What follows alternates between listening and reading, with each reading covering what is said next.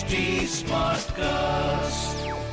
You are listening to a Mint production brought to you by HT Smartcast. Welcome to the Investor Hour podcast. I'm your host, Rahul Goel. The goal of this podcast is to learn from the best investment minds of our times. We want to learn their backstory, essentially what makes them, them. We want to learn how they make their decisions in their personal lives. And of course, we want to learn about their core principles of investing.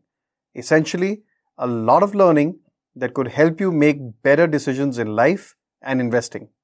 This week, I talked to Saurabh Mukherjea, arguably one of India's best known money managers.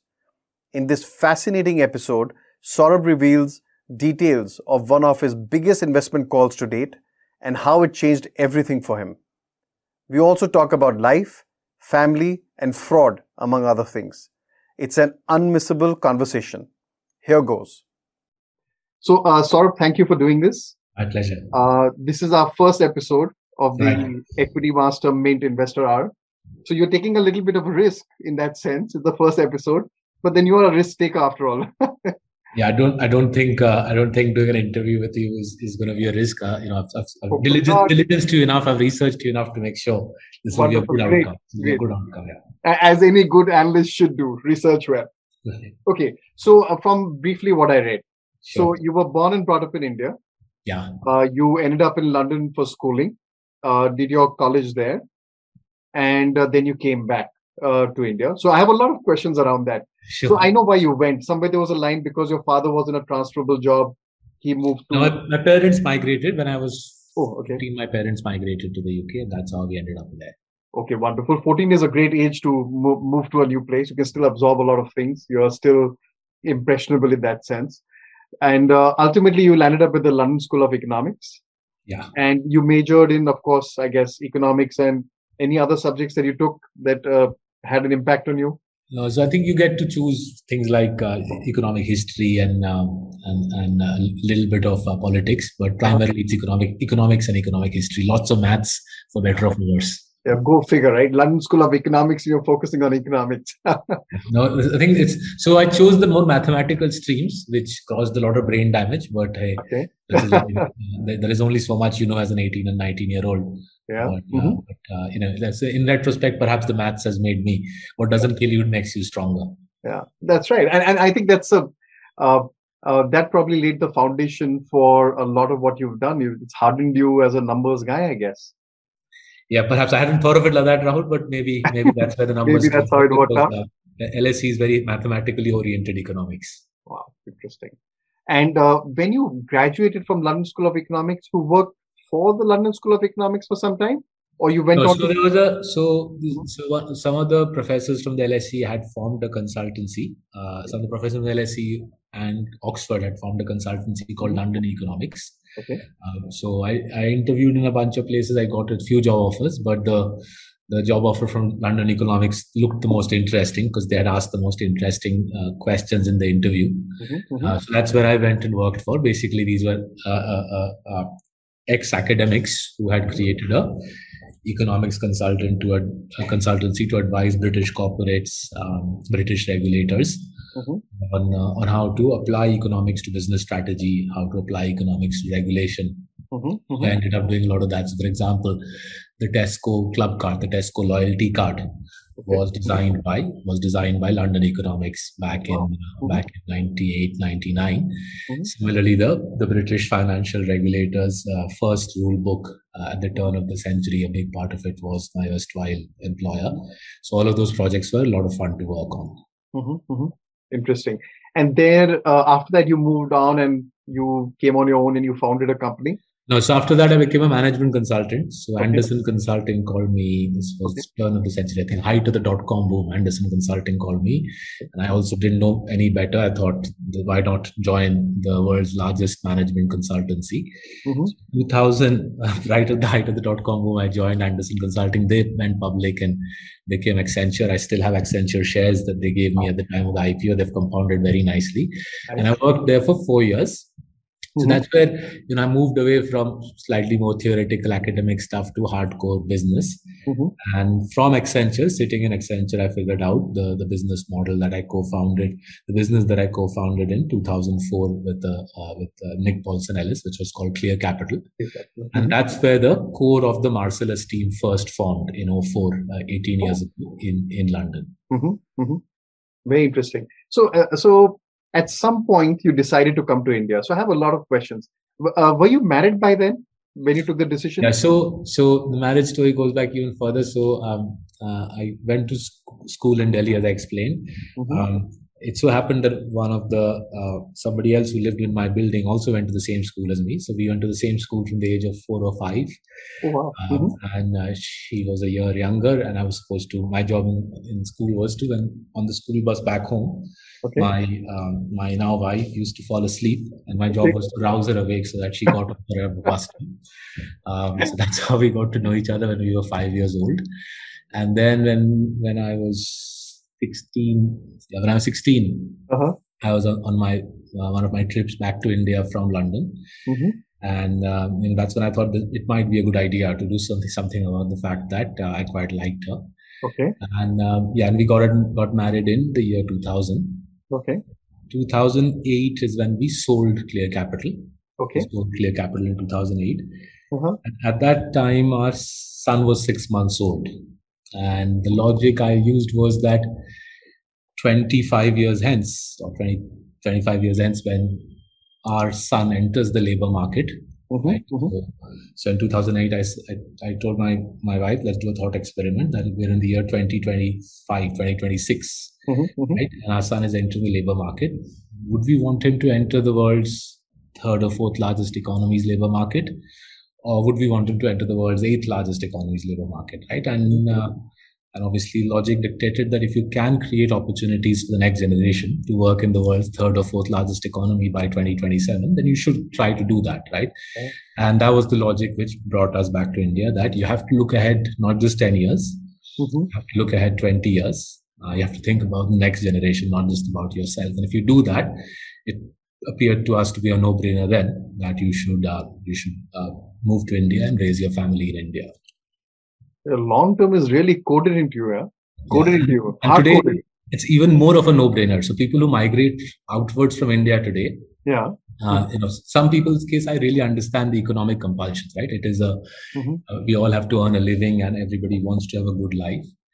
But for people who are in reasonably affluent positions, who have studied in premier Indian colleges, and who are working in good jobs, so when they migrate from India, I am not so sure they do the DCF either on their future earnings or on their children's future, because again, 20 years hence from now, it's even more of a no-brainer. Your kids should be working in India, not in Singapore, Dubai, or Europe or Australia. 20 years hence, for kids who are being born today, for parents who are becoming people who are becoming parents today, it's a no-brainer that you should be raising your kids here. If you were Chinese, then if I was a Chinese speaker, maybe I would have to do some little bit of an analysis, but I'm not. So it's a quite relatively easy analysis to do. Wow, you really thought through that one, huh? It was an easy sell, I assume, right? You convinced me on it. So, with benefit of hindsight, it sounds easy. In 2008, it was a 19-20 ka sort of analysis type of thing. But hey, we discussed it as much as one can discuss these emotional things. Your wife was open to the idea of coming back to India? So my parents pick up all the challenges of living in an Indian society compared to a London society. Most of my family still lives abroad in the UK, but my wife's family, they live in India. So I think that tilted the scales, I suspect. Not entirely the logic. There were also emotional connections. It worked out in the end. Yes, wonderful. So you came back, and tell me how Ambit happened. So when we came back, right, we didn't really know much about India. Whilst I had grown up here till the age of 14. Neither I nor my colleagues had really worked in India for any length of time. Hence, how exactly corporate life functioned here was something which was relatively alien to us. We deliberately took a little bit of time to get to grips with the country. We read uh, 70, 80 annual reports, understood how, basis the annual reports, understood how some promoters were stealing money, went and met those promoters, discussed theft with them. And this was back in 08, 09. Most of these promoters said, look, you've got broadly the right picture, but hey, here's a few other tricks you need to also learn about how we steal money from shareholders, from the public, from public sector banks, from foreign investors. So the first couple of years was a lot of travel. So we traveled as much as we could.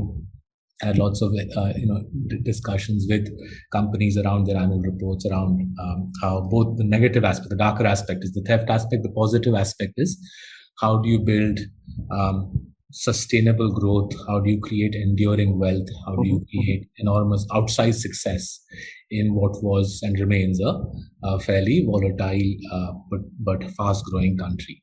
So those 2 years were about learning. Then since summer of 2010, a friend of mine, a gentleman called Alok Vajpayee, someone had met upon my return to India. Alok introduced me to Ashok Wadhwa. And Ashok and I had a cup of coffee in Ashok's office. Ashok being a former chartered accountant from Arthur Andersen, me being from Andersen Consulting, with a strong interest in accounting fraud. We hit it off immediately.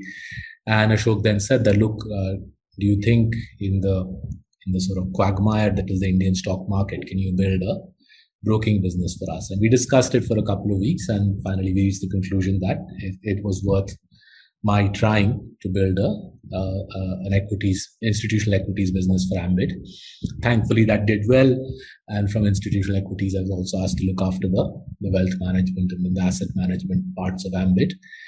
So the 9 years we spent there were lots of fun. We learned enormous amounts from Ashok, from Ambit's hundreds of clients spread across the world. And yeah, that was the Ambit journey, right? We got to learn from very senior people, both inside Ambit and the broader franchise, which I think is fabulous. I think Ambit remains a fabulous franchise in Indian capital markets. So what I find interesting is that when you came back to India, you actually spend that time traveling and studying. I guess you didn't have a goal in mind of what you want. Yeah, I've never understood what the rush is for people, right? We've got long careers thanks to advances in healthcare. Yeah. And thanks to advances in technology, most of us will be working into our 70s. My father, in fact, retired in the UK last year at the age of 74. My father's father worked till the age of 90. So I've never understood what's the crazy rush to get things done in life. You're lucky the French are not listening into the podcast, because they would be mighty upset if you spoke of longer retirement. Right. So no, I haven't. That's why I didn't. I that might be the reason I didn't migrate to France with my love. They're debating 63, 65 or whatever it is. Yeah. So I want to talk a little bit about Ambit, and primarily because I think Saurabh Mukherjea became he started capturing people's imagination, and some of it was triggered by a book you wrote. But books can only capture that much, right? But there was performance. There were those reports circulating which were very well written. So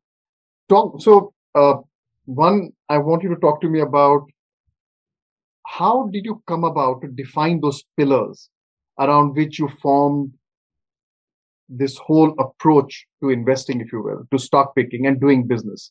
So I want you to tell me stories from the back, whether episodes in the London School of Economics or in the bus you were going with your future wife. How did those, how did it unravel into leading you to do what you did at Ambit, which really set the stage up for Marcellus? Because from my perspective, Ambit is the defining moment. Marcellus is the result of that. Interesting perspective. I hadn't thought of it like that, but yeah, I think very, very interesting point of view. So let me just sort of put it in 3 phases, right? Mm-hmm. And like you, as I've got older, I've tried to introspect both about my life, my colleagues' lives, and we also try to understand, when we invest in a certain company, we also try to understand the promoter's evolution, the promoter's antecedents, to understand what really are the mental triggers, the spurs for a promoter. So I think there's 3 different sets of influences that have played a big role, not just for myself. I think I suspect for most of my colleagues in Marcellus. Firstly, we come from very hardcore middle class families, right? So if you come to Marcellus, you'll see most of our parents were doctors, teachers, professors, public sector employees, SME owners, right? This is hardcore middle class India, where families typically, both mother and father, absolutely grinding it out 6 days a week on the coal face of the Indian economy, right? So from that comes not just a work ethic. I think the work ethic is well understood, and I think it's one of the great things about the Indian middle class. It also comes a point of view about the world that, broadly speaking, if you do the right things in life, if you don't try to shortchange people, you don't try to take shortcuts in life, you should get a good outcome. Not only you should be doing the right thing yourself, but hey, Rahul should also be doing the right thing, and almost like in the case of Americans, what they call a puritanical view, right? Mm-hmm. A puritanical view that the right forces should prevail in the world. Mm-hmm. So that influence, I think, came from those 14 years of growing up in Delhi. My mom was a maths teacher. My dad was a structural engineer designing oil rigs, and as I said, almost everybody in Marcellus. But let's just note you have another maths connection. That's right, and there was a lot of maths in my childhood. We can discuss that later on. It's an absolute pulver. If you didn't do well in your maths test, you could just had it. So there's a big streak of that in most Marcellus families, right? Mm-hmm. The second layer was when I studied economics and economic history at the LSE, I realized that what was happening in India wasn't actually all that negative. And this was actually pretty much the way Britain industrialized. In fact, at a much slower pace. The Industrial Revolution took place in Britain at a much slower pace. America industrialized in a very similar fashion, right? If you look at America between, say, 1850 to 1950, 1960, right, the 100 years, which was the defining century for American growth, it was very similar to what India went through after independence and is still going through. And in fact, it was what India was going through wasn't even dissimilar to Japan's economic evolution. And thankfully, in our years in London, both in LSE and thereafter, my wife and I watched lots of movies about Japan after the Second World War.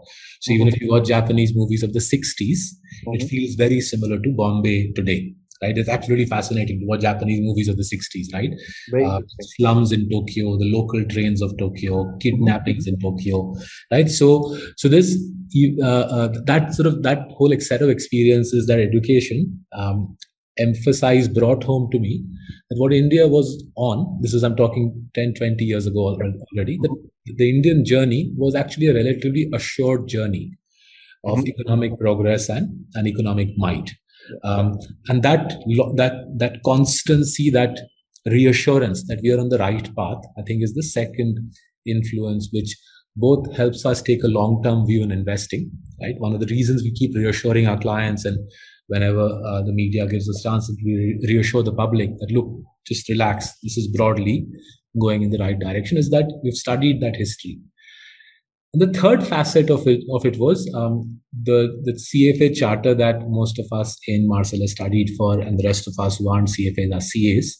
Right? The kind of the accounting education we received taught us the merits of looking for companies which are A, clean on their accounting, and B, generate a lot of cash flow. So that was in a way the final sort of technical education we received post university. That if you learn how to read financial statements, and I think that's an essential skill for an investor, you should be able to figure out A, who's stealing money. For obvious reasons, you should steer clear of them. And B, you should also be able to identify, and this is relatively easy to do, companies which are generating a lot of free cash flow, and you should gravitate towards them.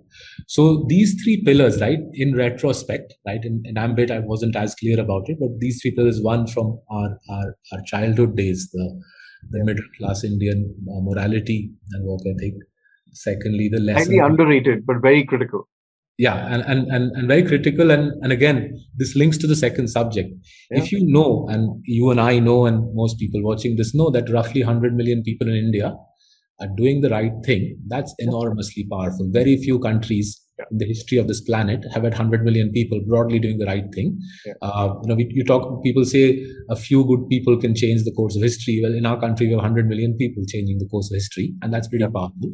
So economic history, middle class morality, and the final bit of technical education, right, which is you learn how to identify good the company. skill part is necessary. You can't do without. That's right. That's your final bit of craft, kind of technical education, and you bring the three together. You bring the three together, and it's no rocket science. Okay. You bring the three together, it works. It's pretty effective. So I also it's very logical, makes a lot of sense, right? But I wonder what was the reaction of your friends from your LSC group when you told them you're going back to India? Like they must be, tell me.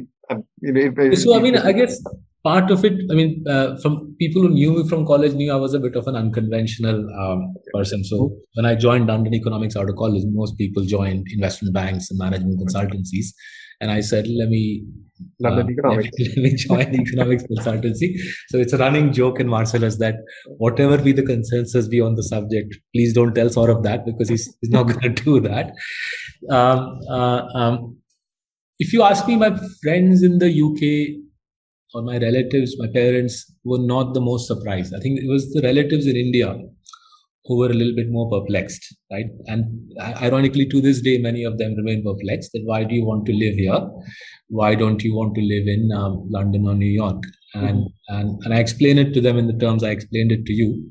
But it remains a source of bewilderment, not just for my relatives, a lot of people in our country. So even in the apartment blocks we live in Mumbai, most of the elderly people in this building, their kids have moved abroad to pursue more lucrative employment. And I see it in two ways. I see it both as a challenge for our generation to make the point that this is where the future lies. But I also see it as an opportunity. If high quality professionals are choosing not to work here, they're choosing to deploy their talents elsewhere, that means there's less competition for you and me as we build thriving businesses in this massive market. Yeah, and I like the point you make, because one of the big fears these days is what they call the hollowing out of the society, where the children are going out.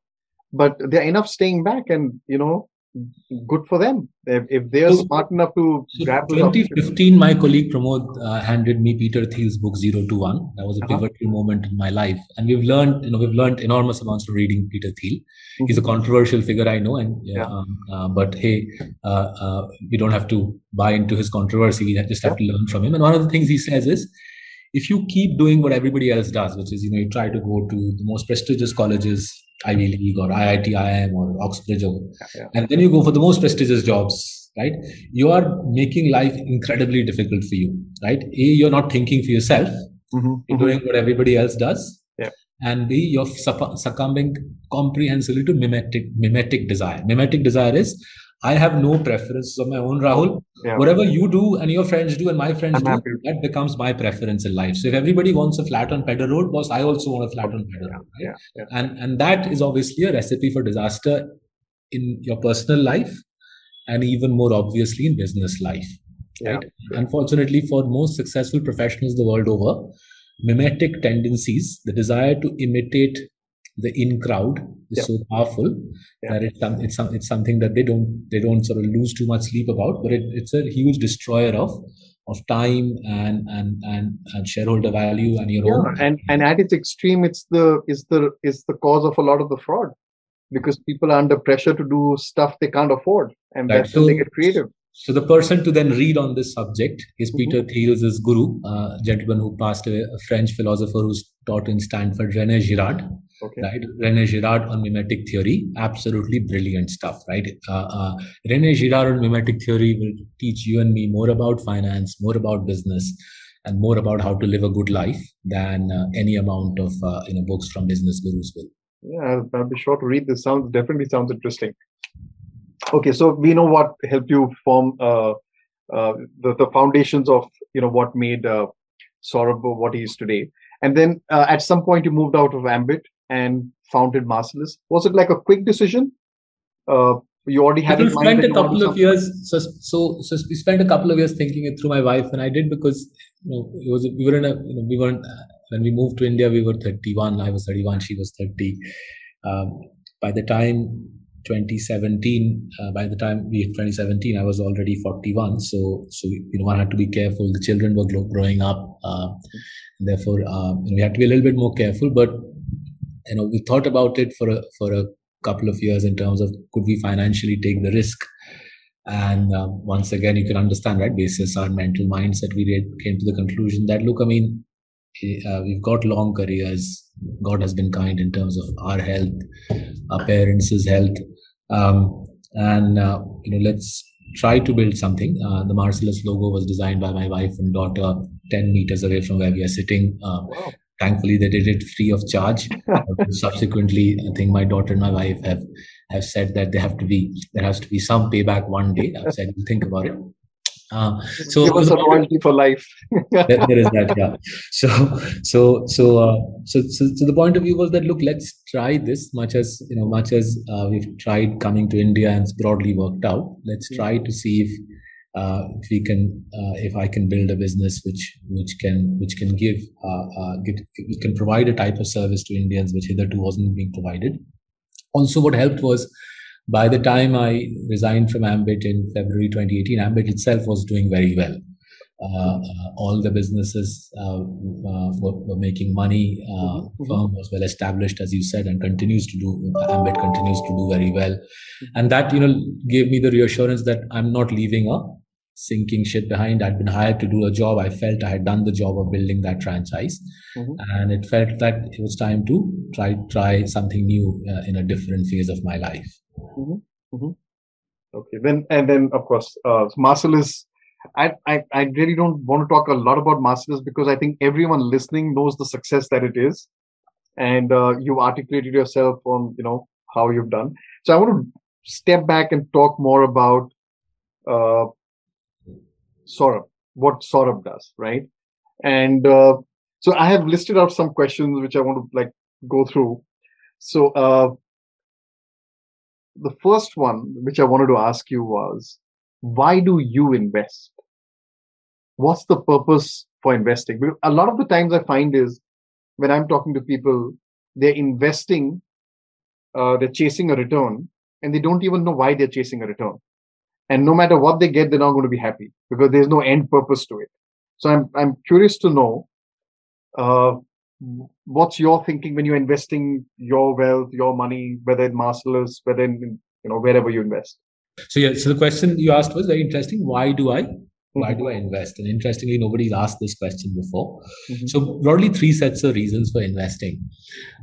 We've got 2 children, the early teens, they'll go to college in the next few years and that education will have to be paid for. So I'm really hoping that they go to college in India and they stay on in India, but ultimately it's their life and they'll choose what to do. So my wife and I have decided we need to save up for that. And it's a process which has been underway for a few years. In fact, when we set up Marcellus, the main thing I was careful to do was that we parceled out a chunk of money, which we invested in consistent compounders for their education. So my said, whatever else happens to Marcellus, this corpus which goes into CCP, you're not going to touch. This will carry, this consistent compounding will carry on till our kids are through with university. So that's good. Right? Good planning. Yeah. Second is, I presume some stage in the 20 years hence, we will call it a day, and my wife and I retire. We fantasize about whether we'll be retiring to Goa or Kerala or the Himalayas, but that also has to be planned for and paid for. I did a little bit of maths. So when I applied for the license, the investment advisory license for Marcellus, I had to sit some exams. SEBI has NISM has these exams. So they make you do financial planning exercises. So in an idle moment, I did one for myself. And to my shock and horror, I realized that for anybody who is watching today, if you want a middle class retirement in India, nothing fancy, Swift Desire car, holidays to Ooty and Kodaikanal and so on. If you retire at 60 and you die at 85, to fund a modest middle class retirement, you need 15 crores in financial assets at the point of retirement in today's money terms. Wow. So if you're retiring 10 years hence, inflate that 15 crores with inflation, right? So that's the second number which has to be saved for, right? At least 15. That's a big number. A big number, and I don't think too many Indian families realize That's the number you need for a modest middle class retirement, right? If you want a fancy retirement, Dubai holiday or something like that, then think of a number with a 3 in front of it, and perhaps at least 10 after it. Yeah. The third layer, and we only time will tell whether we can do something about it. So my father's parents, both of whom have passed away, they migrated from Bangladesh in what is now Bangladesh in 1947. Jan 47 they migrated, and my father's father became a very successful lawyer in Kolkata. But my father's mom, through the 50s, 60s, built up something called the Refuge in Kolkata. So she passed away 23 years ago, but the Refuge continues as an orphanage in Kolkata. Thankfully, one of my mom's side relatives, my Mashi, as we call her, right? My Mashi looks after the Refuge. But the Refuge needs more funding, and hopefully, if both time, health, and circumstances permitting, what my grandmom started, what my Mashi is continuing, what my aunt is continuing. Hopefully, myself and perhaps my children will be able to do justice to it, because there remains tremendous need in India. There remains tremendous need in every part of India.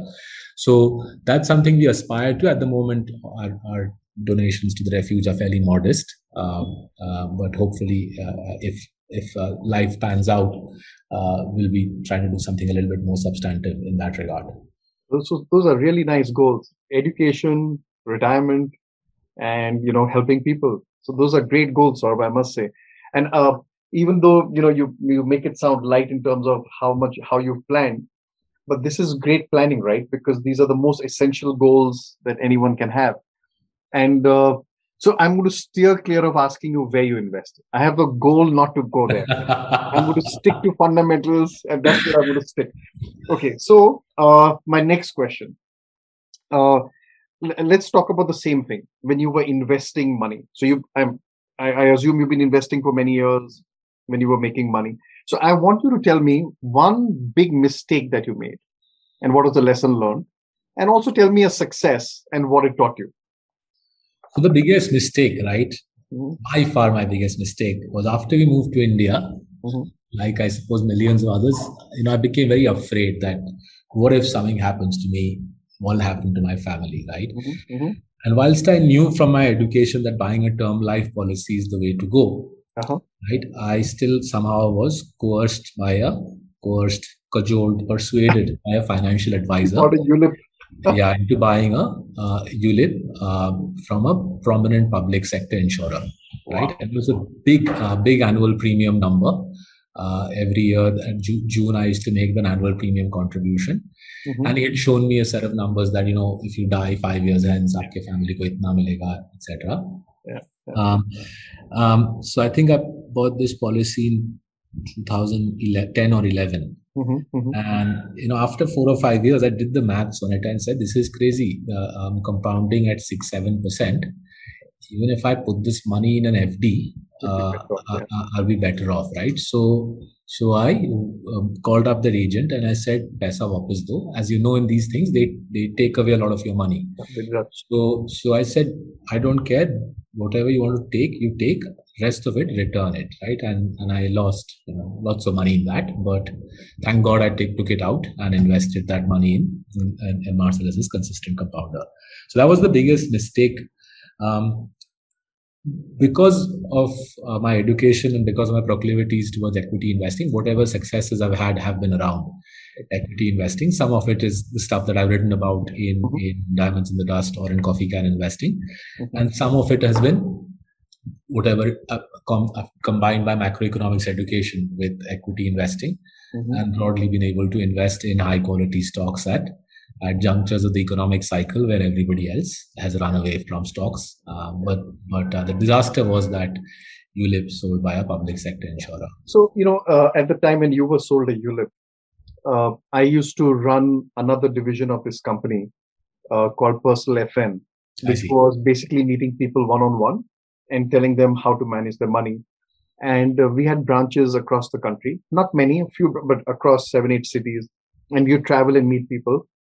And it was shocking at the number of people who had been sold ULIPs, who didn't even have a clue that where they had money had gone.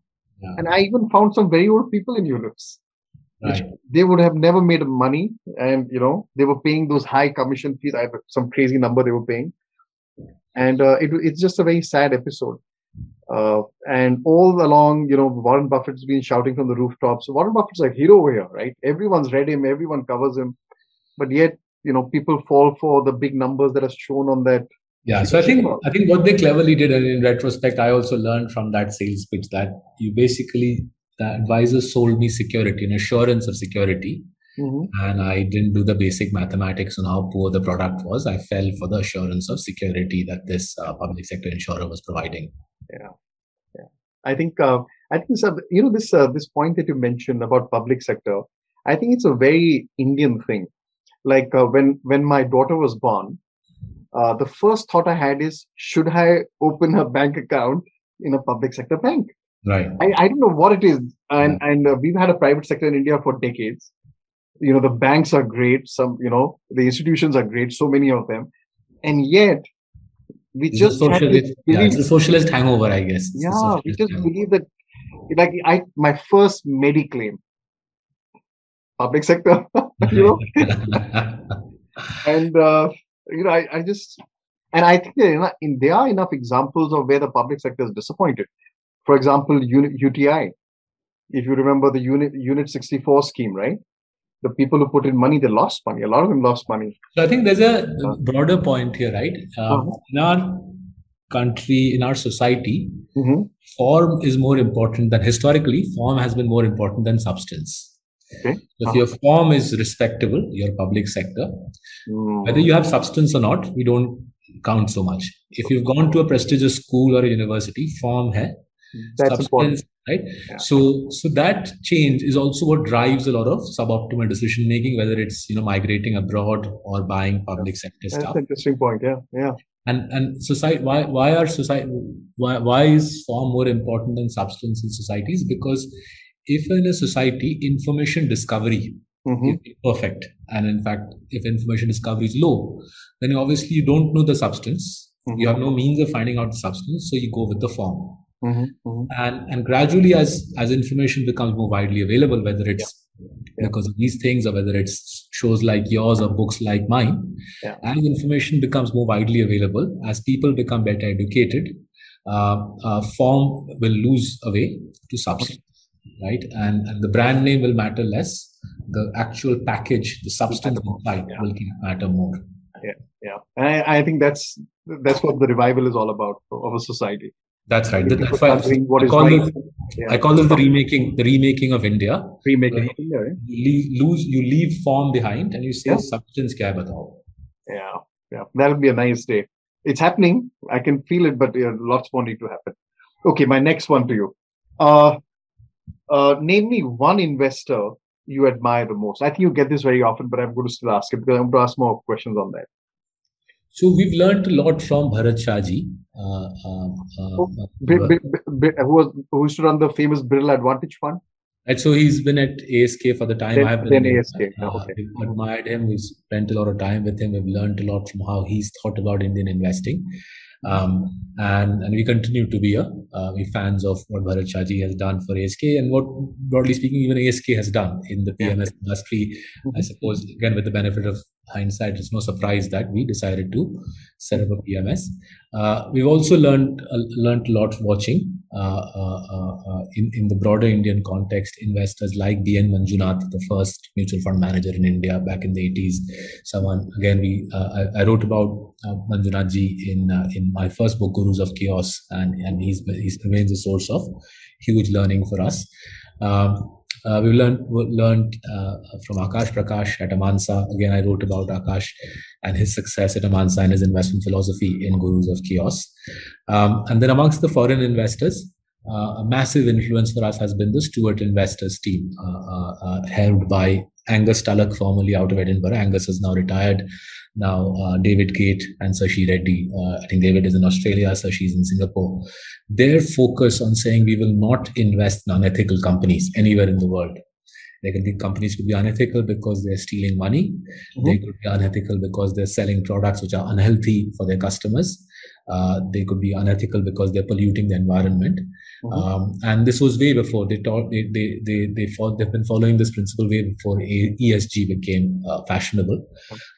So from Bharat Shahji, we've learned the importance of moats, long-term investing. Don't get too lost in this macro stuff ki Federal Reserve kya kar raha hai or PE multiple kya hai.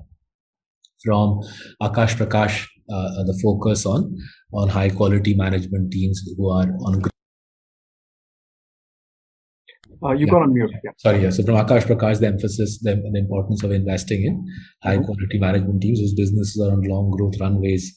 And from the Stewart Investors team, from David Gate, from Angus Talak, from Sashi Reddy, the importance of investing in ethical companies. And those years in ambit of writing books, meeting these people, reading up on their investment practices, incredibly rewarding years. And to be honest, that's I think the biggest privilege of being an investor.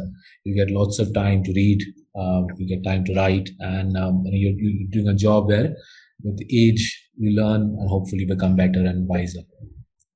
So here's the thing that surprised me in the people you mentioned. You mentioned all the people who you actually have a relationship with, right? Right. A lot of people, even if someone asked me who do you admire, I would probably mention Charlie Munger, but that's what I see of him in the media and what he says and etc. etc.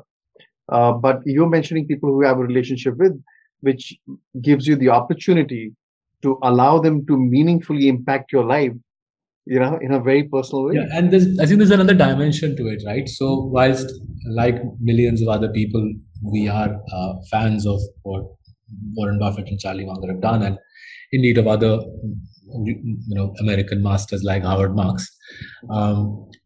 There are significant elements of investing in India which are very different, which makes investing in India very different from investing in America. And with the best will in the world, these gents in America, they are rightfully focusing on investing in the American context. And therefore, if you try to take what they're doing in America, you apply them in India, you apply their American investment principles in India, I'm not so sure how far you will get. So the people I mentioned have spent 20, 30, 40 years in Manjunathji's case, 40 years mastering investing in India. But because they keep it quiet, because Manjunath is not shouting out from the rooftops and he doesn't hold an annual convocation telling the world his thoughts. Others don't appreciate what a Bharat Shah, Manjunath and Akash Prakash or indeed the Stewart Investors team represents. But they have spent 20, 30, 40 years mastering investing in India, which with the best will in the world is something that I need to focus on. So that's yet another interesting takeaway. And I'm sure, people are listening and watching that you should keep in mind about you can idolize people across the world, but you have to give an extra plus for those who are really who are in the market you're operating in, because there are nuances which they would understand better.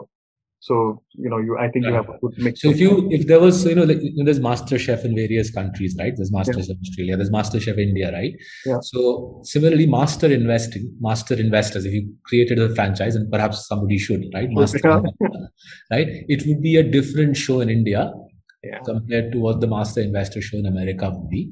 And perhaps for self-centered reasons, selfish reasons, my list of Indian master investors is different from the list of what an American, someone living in America might have. Yeah. Since we are talking of Buffett, right? Buffett is like a universal guru, right? Whether we want him or not, he's the guru for us. And he had his AGM recently, of course. So he's even more in the news. So if you were to bump into Warren Buffett, right? What's the one question you would ask?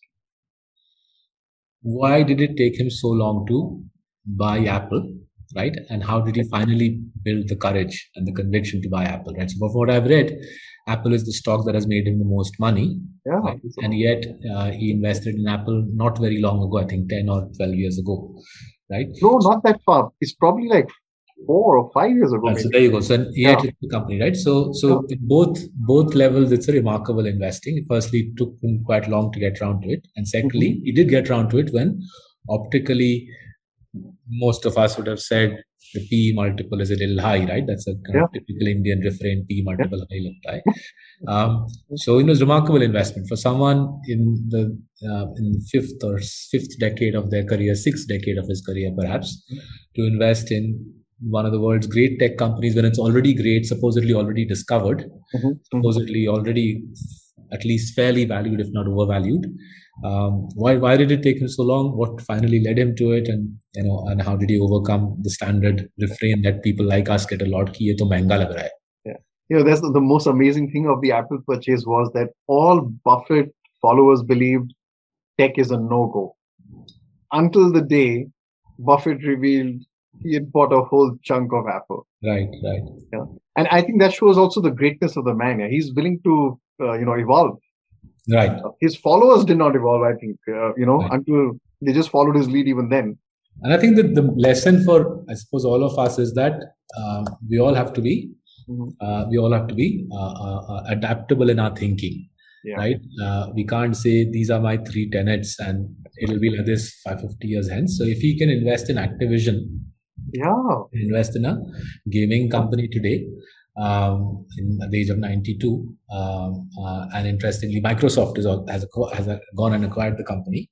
So there's enormous amounts to learn from investment gurus the world over, and especially that focus on learning, reading, hard work, mehnat, and in a way the willingness to disregard you think of them. Right? Not just Warren Buffett, even the Indian gurus I mentioned, I don't think spend too long thinking Twitter पे मेरे आज Twitter में मेरे बारे में क्या बोला जा रहा है. Okay, we are still sticking to Buffett. So one of the questions that keeps coming up is who after you is going to run the ship? And now, of course, he's decided Greg Abel will run the ship, etc., etc. Now, my question to you is that in your household, we're still sticking to the household. We're not going to Marcellus. We're not going anywhere else. How are you introducing your kids to the world of investing? And how are you prepping them to take over your consistent compounders, your personal consistent compounders over time? So look, I think COVID was a blessing in disguise in that regard. So in sort of 10 meters around where I'm sitting, I sat and worked for 2 years, and in the room next door, one room that side, one room this side, they sat and did their schooling. So obviously both at lunch. So they heard about free cash flow and ROC and the relevance of PE multiples and how monopolies are built and so on.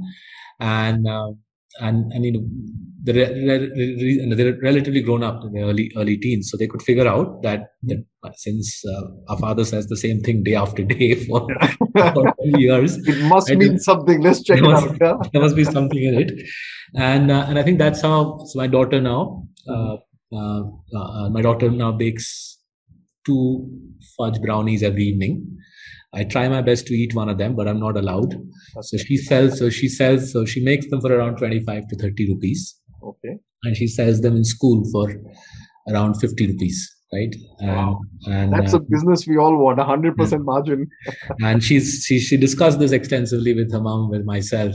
She figured out the raw material cost, the cost of the power. We also asked her to attribute some cost to the oven, right? She said, oven ka kharcha bhi aapko recover karna hai. And she's generating free cash flow. She's read. Is her dad proud? She's read Kanaz's story about how Theobroma was built. There's a Theobroma near her house. She's seen that.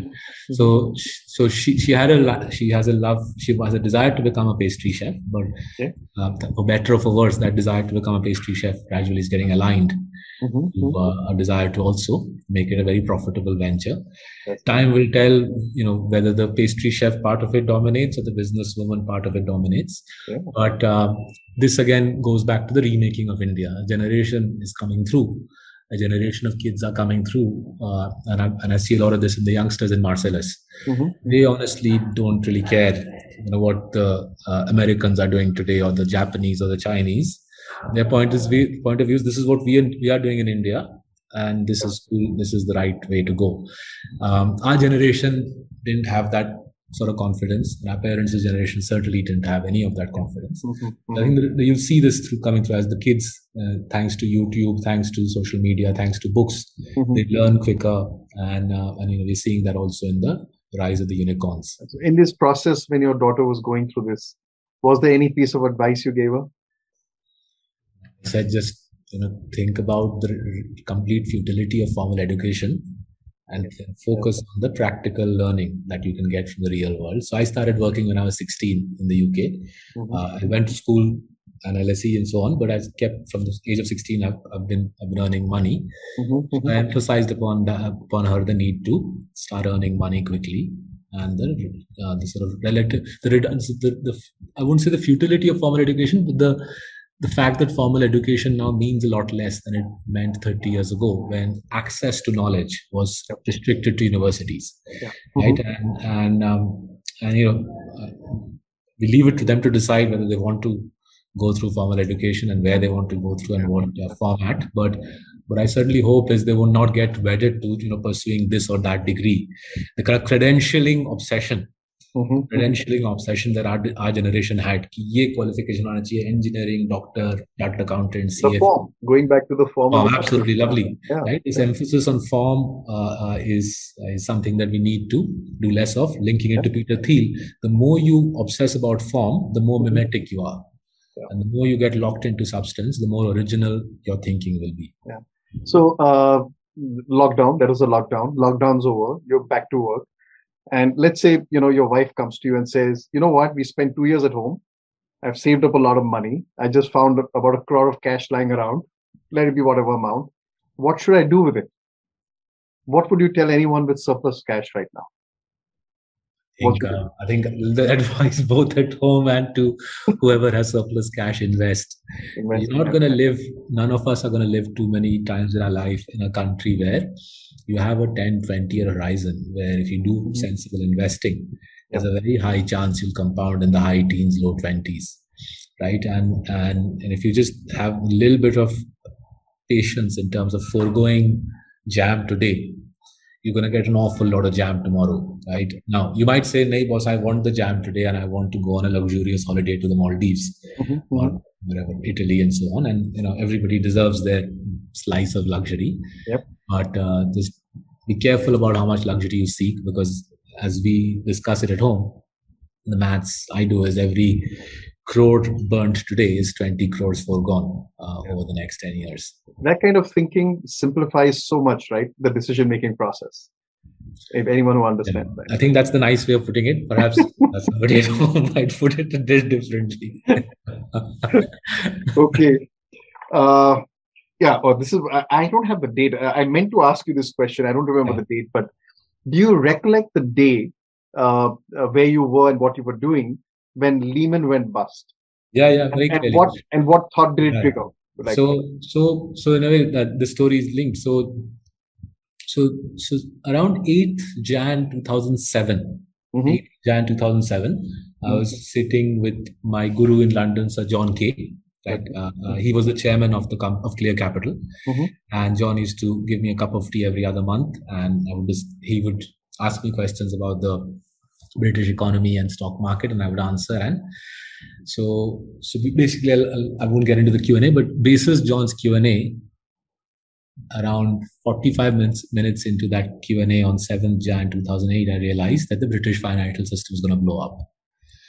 So that was 7th Jan. I think 28th Jan or 1st February 2007, we published our first note explaining how the British financial system is going to blow up. Right? Mortgage-backed securities, ABS, MBS, which lenders were exposed, how badly they would blow up, and so on. And then throughout 2007, we got our clients to sell, and sell some more. Right? By Jan 2008, a year hence, we realized that America is going to blow up. So that's when we decided, let's sell the company. I still remember first week of Jan 2008, Nick Paulson and Les and I discussed, let's sell this company. We're heading towards an almighty financial blow up in America, which means the rest of the world. And that sale took place somewhere in early May 2008. And as I said, thereafter, we migrated to India. So from May 2008 onwards, I was sitting in Powai, Mumbai, watching the world blow up, having thankfully sold the company. This flat that we live in owes a lot to that exit. So in a way, the flat that we live in owes a lot to us being able to preempt Lehman Brothers by 1.5 years. So as June, July '08 wore on and the world melted down, none of that surprised us because we'd done the mathematics, we'd got our clients out, we'd preempted it. And that was one of the reasons for not, being in any great rush to set up a company upon arrival in India. Just spending time traveling. So I remember the day Lehman. So I live in Powai. And Powai had a Lehman office. One of their Indian offices was in Powai, right? So I remember walking past it that afternoon, saying there'll be a lot of people in this office who'll be looking for a job, right? And I also remember that I have some friends who work there. So I called them and said, it must be a tough time, but hey, if there's anything I can do, let me know. And then we watched as the world melted down. We watched as the world fell. Next 6 months, we continued traveling. 1st March, 2nd March 2008, I was in Delhi. There was a CII conference where thankfully I managed to get in. And the then government of the day, the then FM, the then chairman of the planning commission, deputy chairman of the planning commission, the then FM, and the economic secretary were fielding questions. And they were briefing the CII audience about the health of the Indian economy. And I remember telling myself 1st March 2009 that this looks like a completely, mouth-wateringly tasty situation. Indian market down 60%, economy in decent shape, and it didn't take a genius to figure out that the economy was in decent shape, and that's when the bull market began. That's right. And then a year into that bull market, I joined Ambit. So I remember very clearly. I was walking in Powai when Lehman. That's a brilliant call you made. You exited a year and a half. I guess initially it must have been a little painful because probably the markets kept moving in the opposite direction for some more time. So what happened was first you have to pay the price for every good call. So we've never lost that much sleep about the market, but here's what happened, right? And this we've lived through this again and again. So these are experiences that are burnt into our psyche. So I think 28th Jan or 1st February, we published that first note, a big fat note on how the British financial system will blow up. It was called Risk Amplifiers on Full Volume, right? So I was 31 then. Even today, when I read that note, right, it sort of gives me goosebumps, right? When I read that, reread Risk Amplifiers on Full Volume. Now, within 2 days, HSBC used to have a subsidiary in America called Household, which was a mortgage lender. So Household published awful results within 2 days, and that's when we knew that mortgage lenders are going to blow up generally across the world. And within 3 months,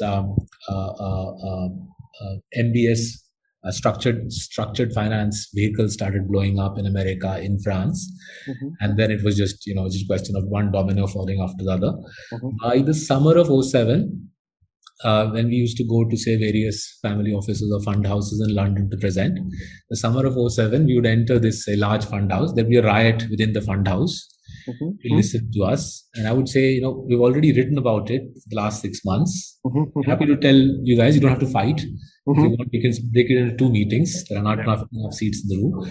But it was both, we were very young, 31. It was both interesting to see the panic unfold in front of us, a panic we had prophesied and understood. But it was also quite unnerving, especially when I looked at the older fund managers, right, who were in the 40s, 50s, and you looked at the sort of fear written large across their face. So it was those 2 years, very similar set of circumstances through 2017, 2018, right? 2015, I remember we wrote a note when I was in Ambit saying the real estate sector is going to blow up, that Indian resi real estate doesn't really have a future. 2017, we said NBFCs are going to have trouble, and it's relatively easy to do the maths, and we keep telling people. In 2018,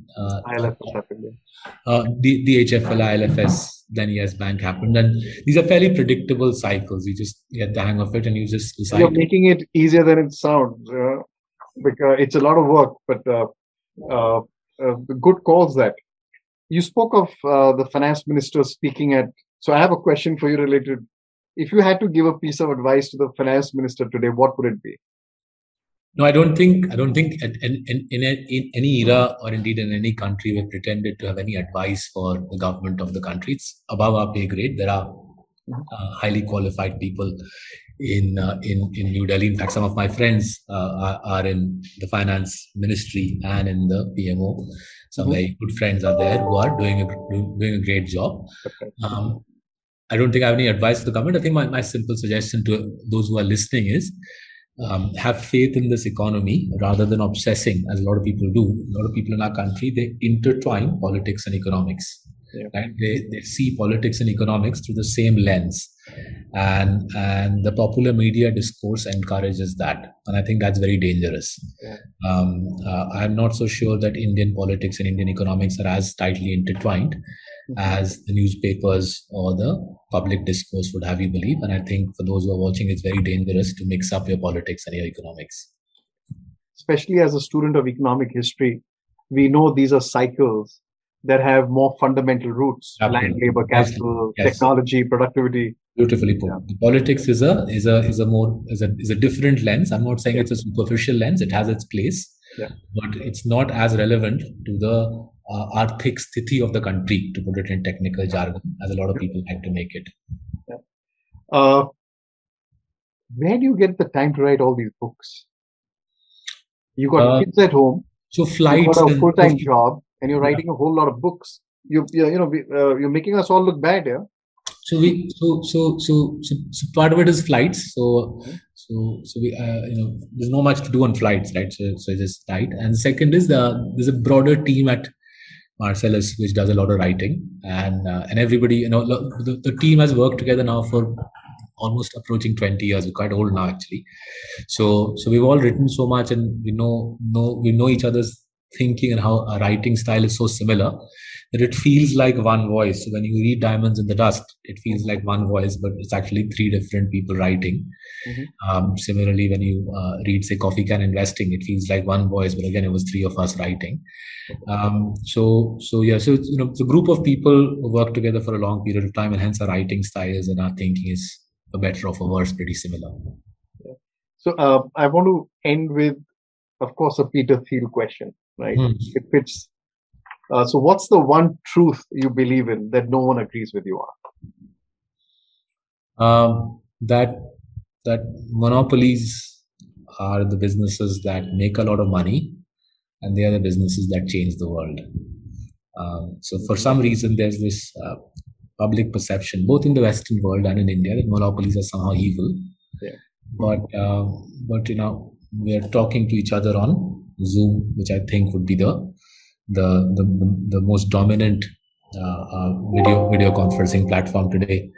I do my search on Google, right? And you can just join the dots there. Most of our office software and our cloud is on Microsoft. So no, it's not just technology.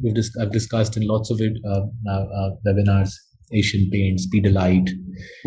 My kids have grown up drinking Nestle. So I think there's a big dichotomy between how we perceive business and how actually business works and how the world changes. Yeah, well, you only get the headlines if you whip the big boys.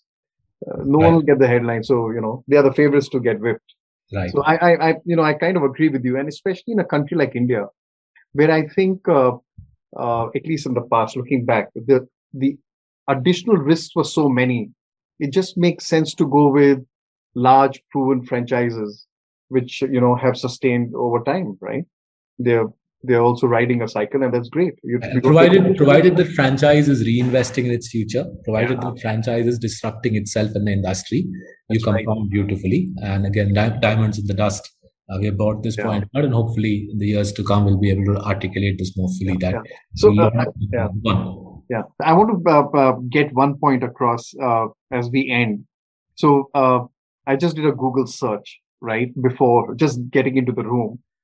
And I came across an Economic Times article which spoke of you admitting mistakes in two stocks, positioning mistakes, sizing mistakes. And I don't care what the stock is. I don't care anything. What I really, really liked and found refreshing is the fact that you spoke about it and you explained yourself. And I think I think people understand no one's perfect. Right. And if you explain to them where you went right and why you went wrong, etc., etc., I think that's such a good practice. And I think you've found companies like that in your life, where you're looking at companies, what they say, whether they do that, what they don't do, are they able to explain, and you're doing it yourself. So, I think that was a Thank you. wonderful thing to see. Very kind of you to spot that. Very kind of you. Thank you. And I'm so grateful you took the risk of doing this first episode with me. I hope it went off well. And, best of luck to you. Best of luck to the show. I'm sure the show will be useful for the audience. Thank you very much for doing this, Saurabh. We'll be in touch, and all the best for all your future endeavors. And do convey our best regards and best wishes to your daughter. Either she's going to become the best chef or a great business person. That's for sure. We might come to you with some brownies and fudge cakes. Ever open, doors are open, and I'll even happily pay the 100% margin price. Fantastic. Just to encourage her. Thank you. Wonderful talking to you, Saurabh. Thank you. Bye for now. Bye. Thank you for listening to the Investor Hour. I'm very excited to hear what you have to say about this episode or the podcast in general. Be sure to write to me at info@equitymaster.com. That's info@equitymaster.com. Thank you once again, and see you at the next edition of the Investor Hour. This was a Mint production brought to you by HT Smartcast. HT Smartcast.